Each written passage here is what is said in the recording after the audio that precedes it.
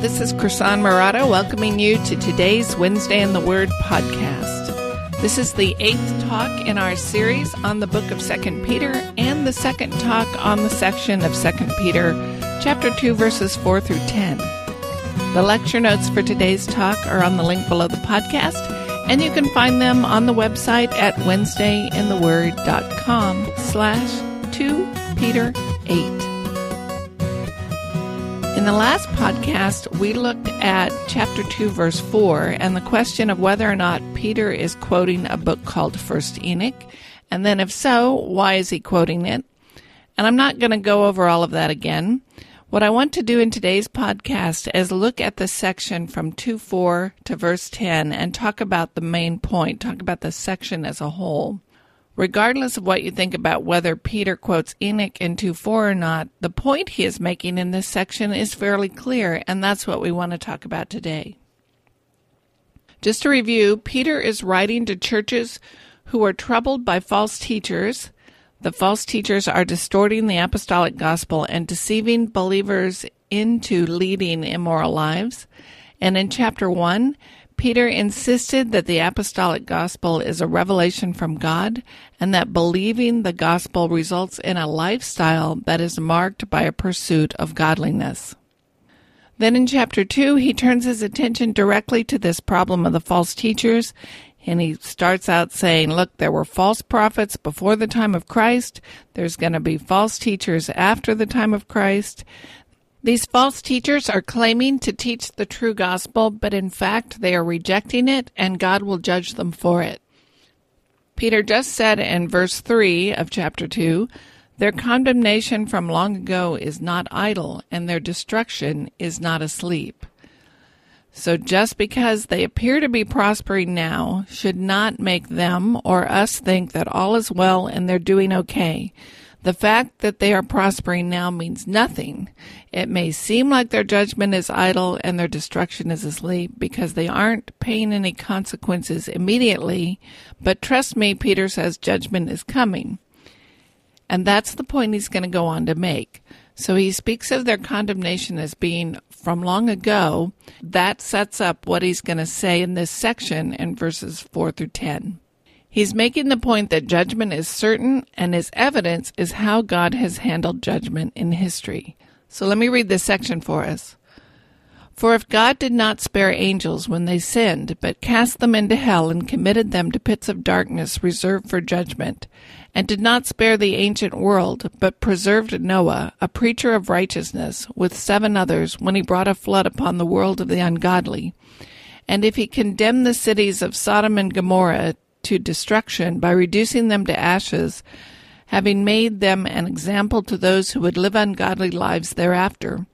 And if he rescued righteous Lot, oppressed by the sensual conduct of unprincipled men, for by what he saw and heard that righteous man while living among them felt his righteous soul tormented day after day by their lawless deeds, then the Lord knows how to rescue the godly from temptation and to keep the unrighteous under punishment for the day of judgment, and especially those who indulge the flesh in its corrupt desires and despise authority. Verse 10 continues, but the sentence ends there, and we're going to look at the rest of verse 10 in the next podcast. This is one big sentence in the Greek, and the main point is fairly easy to see. This is a big if-then clause, and Peter states his conclusion explicitly in verse 9. So the if clauses are in 2:4, for if God did not spare the angels when they sinned. 2:5, if he did not spare the ancient world. 2:6, if he didn't spare Sodom and Gomorrah.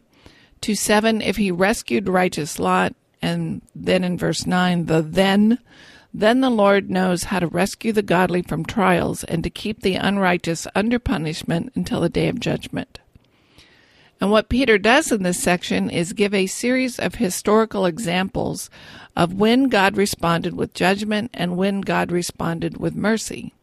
The overall point being that the Lord is going to rescue the godly, as evidenced by Lot and Noah, and he will judge evildoers, as represented by the fallen angels, Noah's contemporaries, and Sodom and Gomorrah.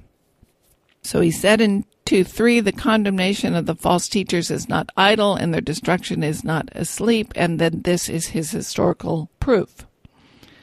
Well, it seems to me that judgment is not a very popular topic today. In the past, we had teachers that we might call fire and brimstone preachers, but those kind of preachers are few and far between today.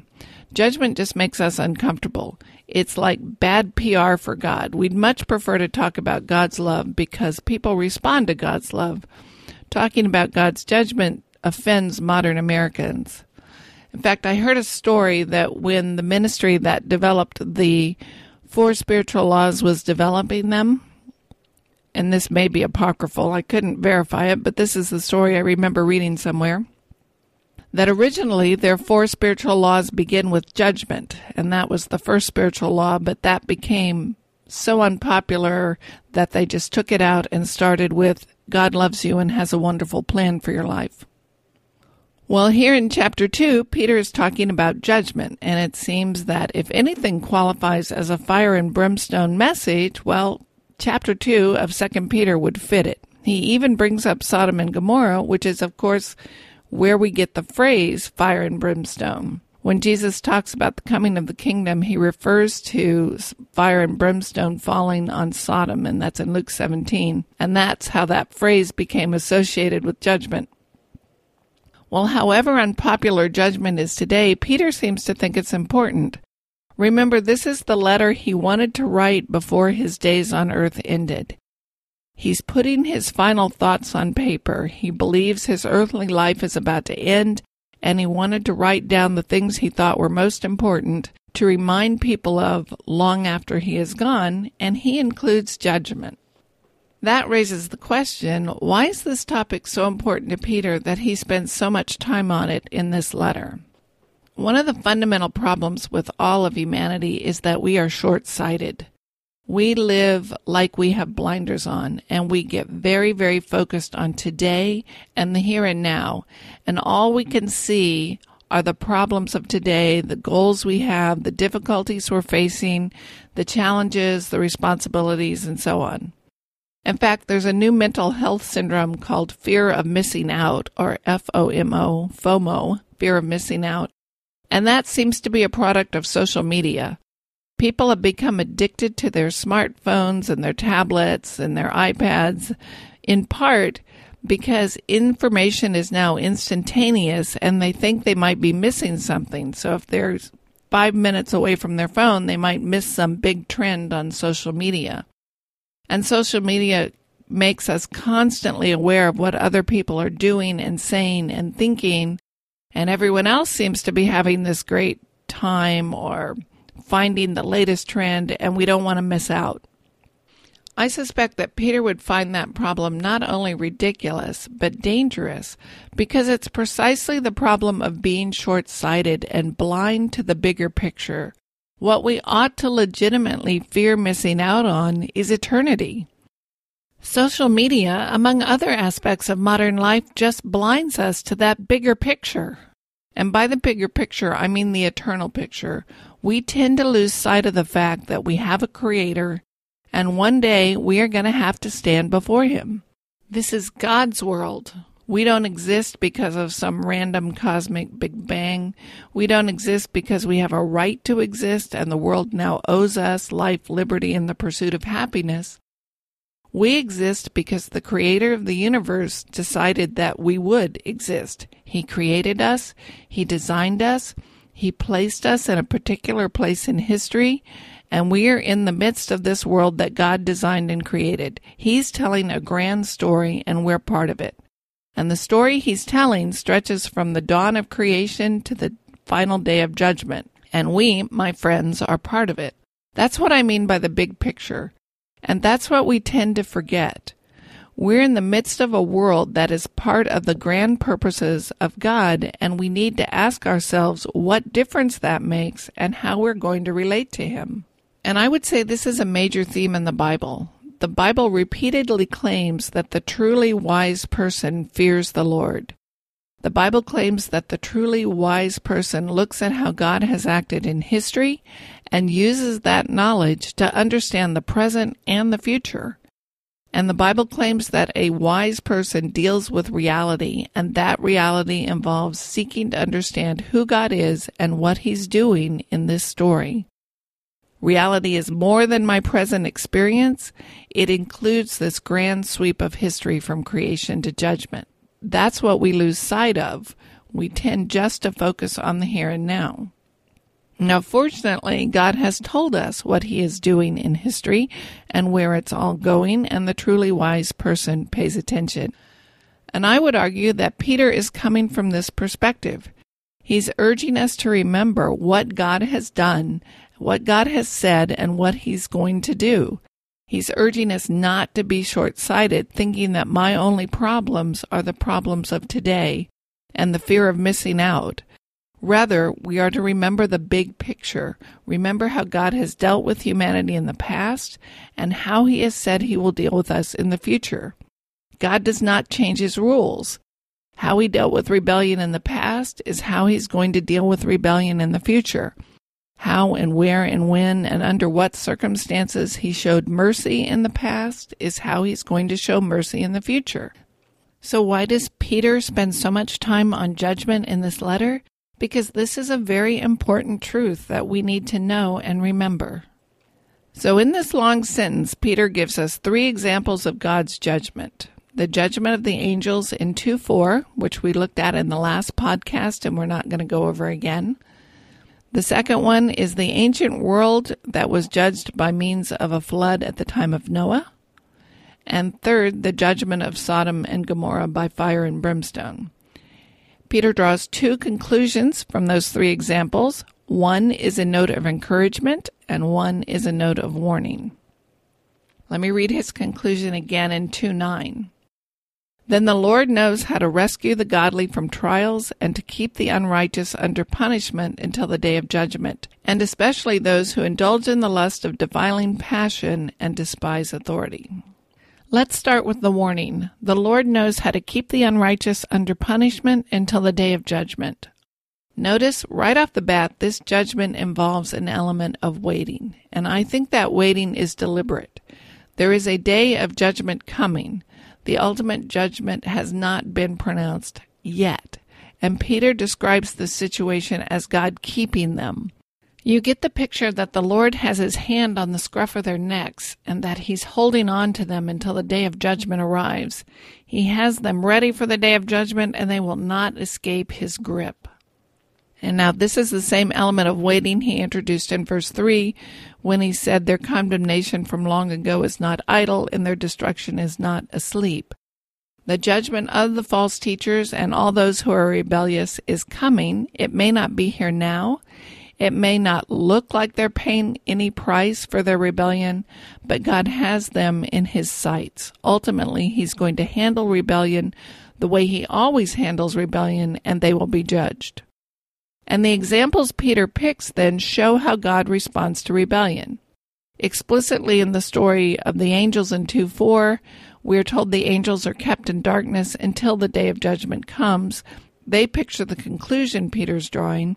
The day of judgment is not here yet, but it's coming, and those who rebel against God are marked and kept for that day, and they will not escape. The other 2 stories are not about the final day of judgment, but they do give us a model for understanding how God deals with rebellion and how He hands out judgment. These 2 stories are about historical judgment that God brought upon people living at certain times in history. He brought the flood on the world in the days of Noah, which is recorded in Genesis 6, or at least the story starts in Genesis 6, and He wiped out Sodom and Gomorrah in the days of Lot, and that story begins in Genesis 19. Now, I'm not going to go over those stories in detail here, but I encourage you to read through them for yourself, and I'll put a link to them in the lecture notes, WednesdayInTheWord.com/2Peter8. Note that these stories include an element of waiting. In the examples, it seems like judgment is asleep. Until the day actually arrives, it seems like everything is going on as normal, life as usual, and then judgment happens. And in fact, Jesus makes the same point in Luke 17, and He uses the same 2 stories to make exactly this point. Let's look at that. This is Luke chapter 17, verses 26 through 30. And Jesus is speaking. He says, "Just as it was in the days of Noah, so it will be in the days of the Son of Man. They were eating and drinking and marrying and being given in marriage until the day when Noah entered the ark and the flood came and destroyed them all. Likewise, just as it was in the days of Lot, they were eating and drinking, buying and selling, planting and building. But on the day when Lot went out from Sodom, fire and sulfur rained down from heaven and destroyed them all. So it will be on the day when the Son of Man is revealed."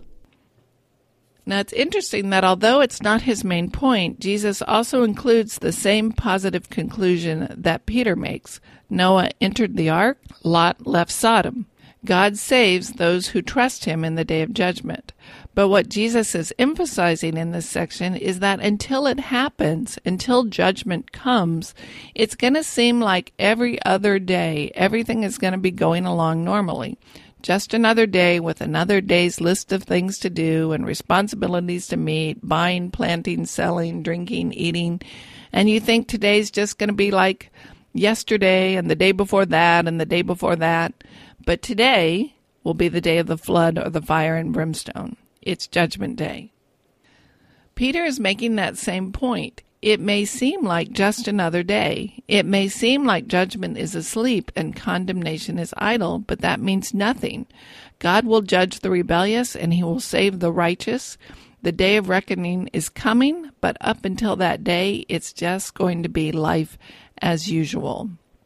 This is one of the lessons that we can learn from the past. Life seems to be continuing on this unending smooth path of normalcy, but the day of judgment is coming. What we ought to fear missing out on is the day of judgment. It's easy to get lulled in by the routine of thinking it's never coming, everything's going on just the same.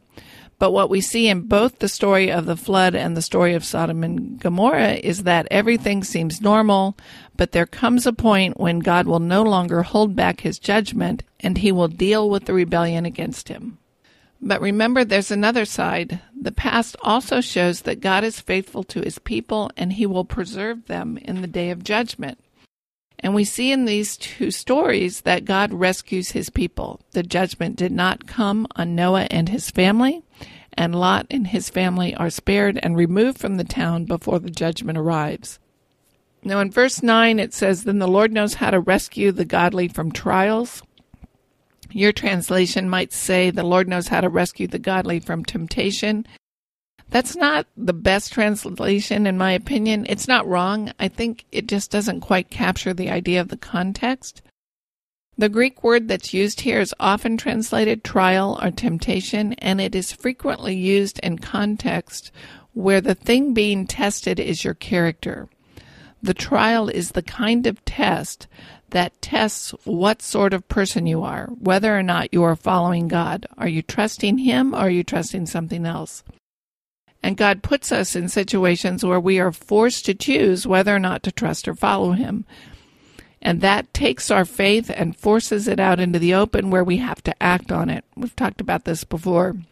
The trials are for our benefit, and they reveal to us that we are actually children of God, and they make us stronger and more mature.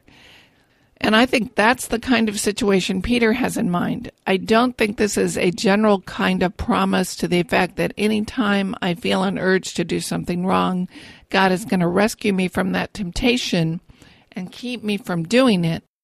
That's not the kind of statement he's making. Rather, I think he is going to keep me from falling away from the faith.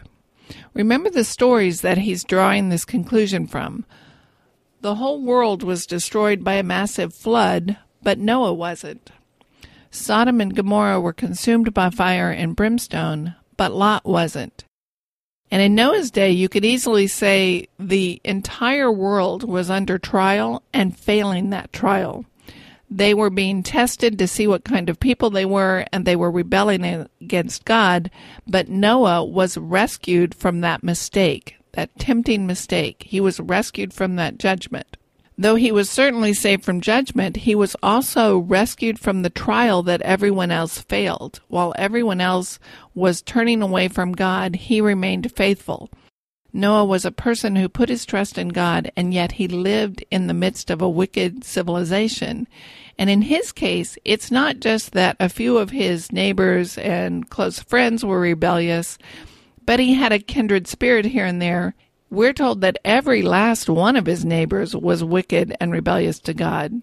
Not just most of them, all of them were rebellious to God. So the peer pressure he faced was immense. Everyone else would have been saying, turn away from God, give this up. Why are you still trusting in him? And the question is, why didn't Noah join them in that rebellion? Why didn't he throw away his trust in God and join the crowd? That would have been the easiest way to succumb to all that pressure from his universally rebellious culture. Why? Because God rescued him from that trial. I think that's what Peter's saying. God preserved him in the midst of it. The same is true for Lot. He lived in the midst of a wicked and perverse city, and what made him different? Why didn't he just follow the way of his friends and co-workers? Well, the same reason as Noah, because God preserved him. God rescued him. It's not just that God rescued Noah and Lot from the coming judgment. God did do that, but he also rescued them from that trial of living in the midst of a rebellious world and the temptation to turn away. God preserved them in their faithfulness so that they would not fall under judgment. God took Noah and God took Lot through that trial, and they emerged as people of faith who would continue to trust him when literally everyone else they knew was rebellious. So God kept Noah and Lot for mercy and grace, just as he keeps the rebellious for judgment. Now, Noah and Lot were still sinners, and we have examples of the ways they sinned recorded in Scripture, but they were sinners who repented of their sin and continued to trust God for mercy and grace and forgiveness. So they were sinners, but they were righteous in the sense that they continued to trust and follow God. Notice, I don't think Peter is saying that God rescued Noah and Lot because they were faithful, but rather that God actually preserved them in their faithfulness through this trial so that they would be rescued. That idea fits very well with what Peter has said in the letter so far. Peter talked about God calling us and choosing us in chapter 1. He's been talking about the results of faith in our life, the kind of character that God produces in us as a result of faith. And here again, this is God acting on us. But how does God's calling and maturing us work itself out in our lives? Well, it reveals itself in our continuing to trust and follow God. It works itself out in our continuing to pursue holiness and godliness, even though we are still sinners. So Peter can rightly say that God preserves the righteous in the midst of these trials, and also urge us to choose to follow God, because that's how God's choosing of us works itself out. Let me make another point from the Lot story. Lot is Abraham's nephew, and he's living in Sodom. As recorded in Genesis 18, God sends angels to Abraham, and God tells Abraham, among other things, that he plans to wipe out Sodom and Gomorrah. And then Abraham begins bargaining with God. Abraham says, Lord, what if there were 50 righteous people in the city? Would you spare it? You wouldn't destroy the righteous along with the wicked. So if there were 50 righteous people, then you wouldn't wipe them out, right? And God says, right, he would spare it. So Abraham says, well, what if there were only 45 righteous? Would you spare it for 45? And God says, yes, he would. So Abraham says, well, what about 40? And God says, yes. And that keeps going until Abraham bargains God down to 10. And God says he wouldn't wipe out the city if 10 righteous people were found there. Well, we know how the story turns out. Sodom and Gomorrah were destroyed, so there must not have been 10 righteous people there. And I think the way we're supposed to understand that story is that there was only one righteous person there, and that person was Lot. We're not told much about Lot. Genesis 19:29 says that God rescued Lot for Abraham's sake. So you could argue that even Lot wasn't righteous, but God spared him as a mercy to Abraham. But I don't think that fits the story. I think the story reveals that Lot is living a different kind of life than his neighbors, and that he does in fact trust God. And I think we're meant to see Lot as faithful. as recorded in Genesis 19, 2 angels come to Sodom, and Lot invites them into his home. The men say they will sleep in the town square, and Lot begs them to stay in his house instead. It's not clear whether Lot is just trying to be hospitable or whether he knows exactly what kind of town this is and how dangerous it would be for the men to sleep out in the open. I suspect it's the latter, that he knows it's too dangerous, but we're not told for certain. So the men stay at Lot's house, and sure enough, the men from the city bang on Lot's door, demanding that Lot hand over the visitors, essentially so that they can rape them. Lot tries to protect them, and scholars debate whether Lot was right or wrong to offer his daughters as a substitute. I'm not going to get into that debate. In any case, Lot appears to be protecting men that he believes to be messengers from God. And Lot is a mixed bag. He tries to convince his sons-in-law to flee with him, and they refuse. But then when it's actually time to leave, Lot hesitates, and the men from God, the angels, have to physically pull him and his wife and daughters out of the city. So Lot is clearly a sinner, and yet Peter describes him as a righteous man. And I think we're to understand that is that he was righteous in the sense that he remained faithful to following God, even while living in the midst of a sinful and wicked generation. Yes, he was still a sinner and he made some big mistakes, but he continued to trust God. Peter speaks of Lot's distress over the behavior of his neighbors in 2:7 and 8. In 8 he says, "For as that righteous man lived among the city day after day, he was tormenting his soul over their lawless deeds that he saw and heard." And in 2:7 he was greatly distressed by the sensual conduct of the wicked. That's not spelled out in the story explicitly, but I think it's really reasonable to conclude from the details we have. And it would explain why he so strongly begs his visitors not to sleep in the open, but to stay in his house behind lock and key. He can figure out what his neighbors will try to do, even though he's appalled by it. He does try to stop them, and so clearly we see he's not like them. He's trying to live differently than the people in his city. And I think we're to understand that this is not an isolated event, but an example of the kind of life he tried to live. Both Lot and Noah deserve Peter's description of them as righteous, and yet both of them are sinners, and we have stories in Scripture of where they failed.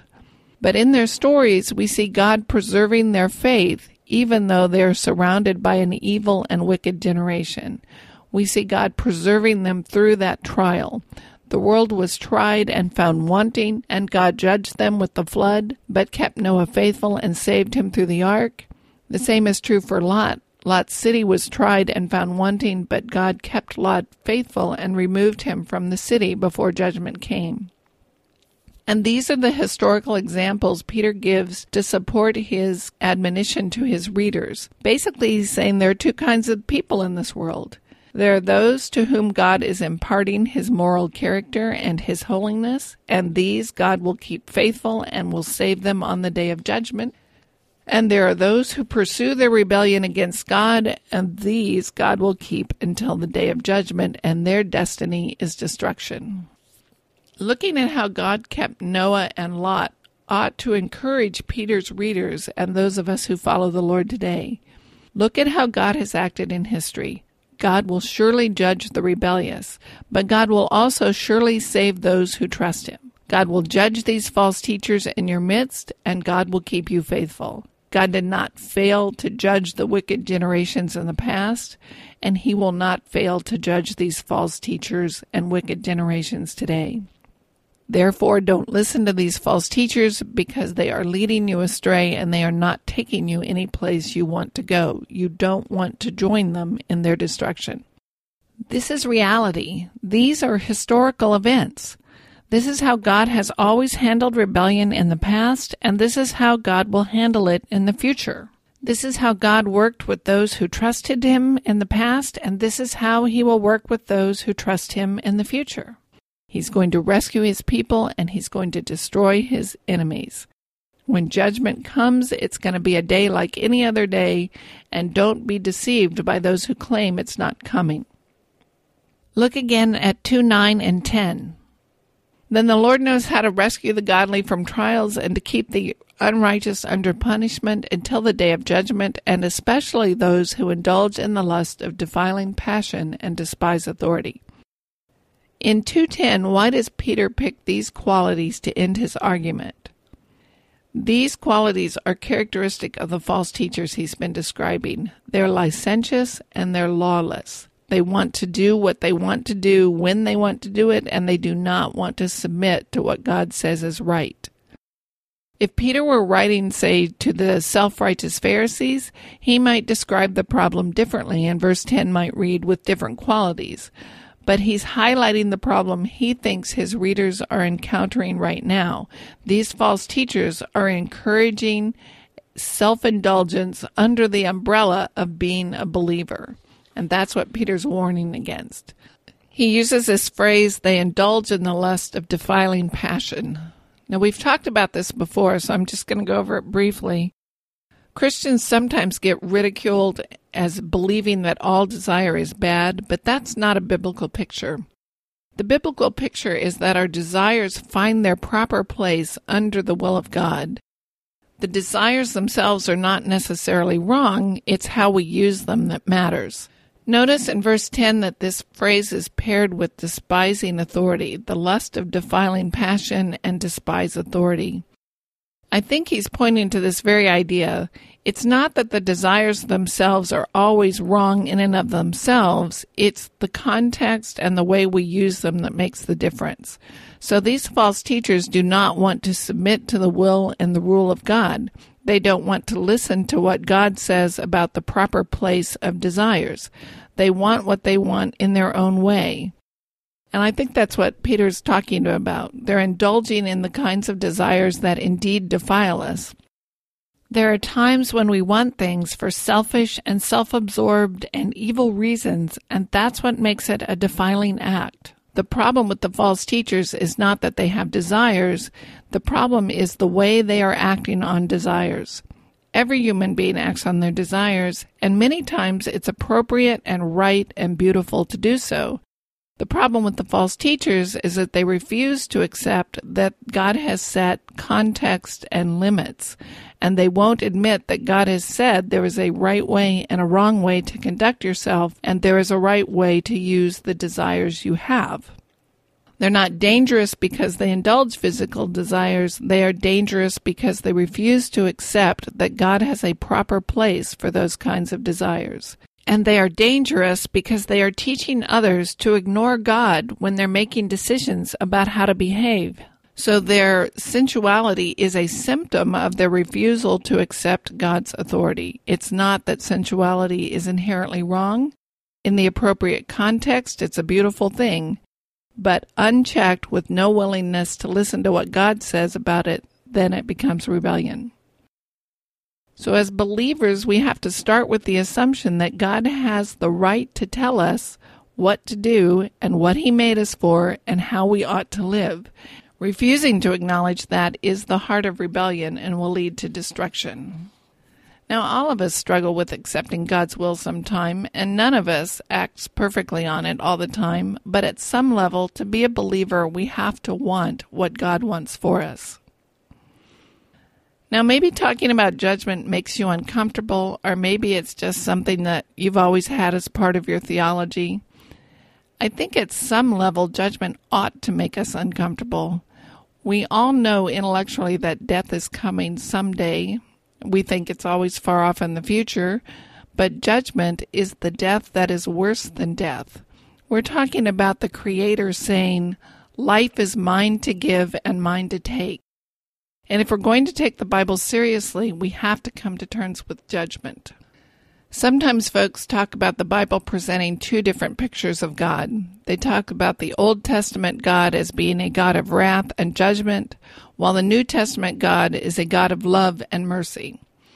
Well, 2 Peter is in the New Testament, and he's talking about judgment, and the Old Testament stories we just looked at show God showing mercy as well as judgment. The fact is that the God of the Old Testament is a God of both judgment and mercy, and it's easy to find plenty of examples of that in the Old Testament. We just saw two with Lot and Noah. And the God of the New Testament is also a God of both judgment and mercy. Jesus talks about God's judgment quite a bit, as do the apostles.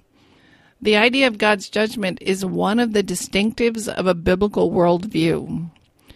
Throughout history, mankind has formed lots of different views of God.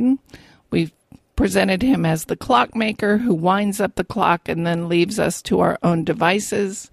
We've seen him as the big sugar daddy in the sky who gives us whatever we want when we want it, but otherwise leaves us alone.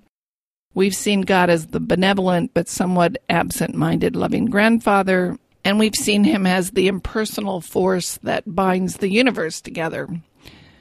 But the biblical view of God includes judgment. The Bible teaches us that God is holy and righteous and good, that we owe him our gratitude and our obedience and the very air we breathe, and yet we have rebelled against him. And unless we listen to him about how to find life, we are going to fall under his judgment. Yes, the gospel is good news, but it is good news because it is a response to the bad news.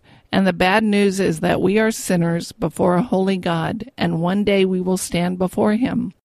Our eternal destiny is in his hands. On that day, we will fall under judgment unless we listen to God and accept the way he is revealed about how to find life.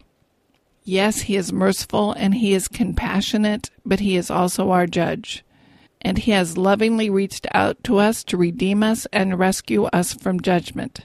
He sent his son, Jesus, to be the Messiah, to keep the covenant, to willingly and voluntarily die on the cross in our place, and to pay the price for our sins, such that on Judgment Day we can be forgiven.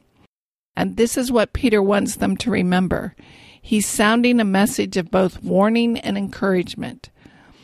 The warning is God is coming to judge. The encouragement is God will rescue his people.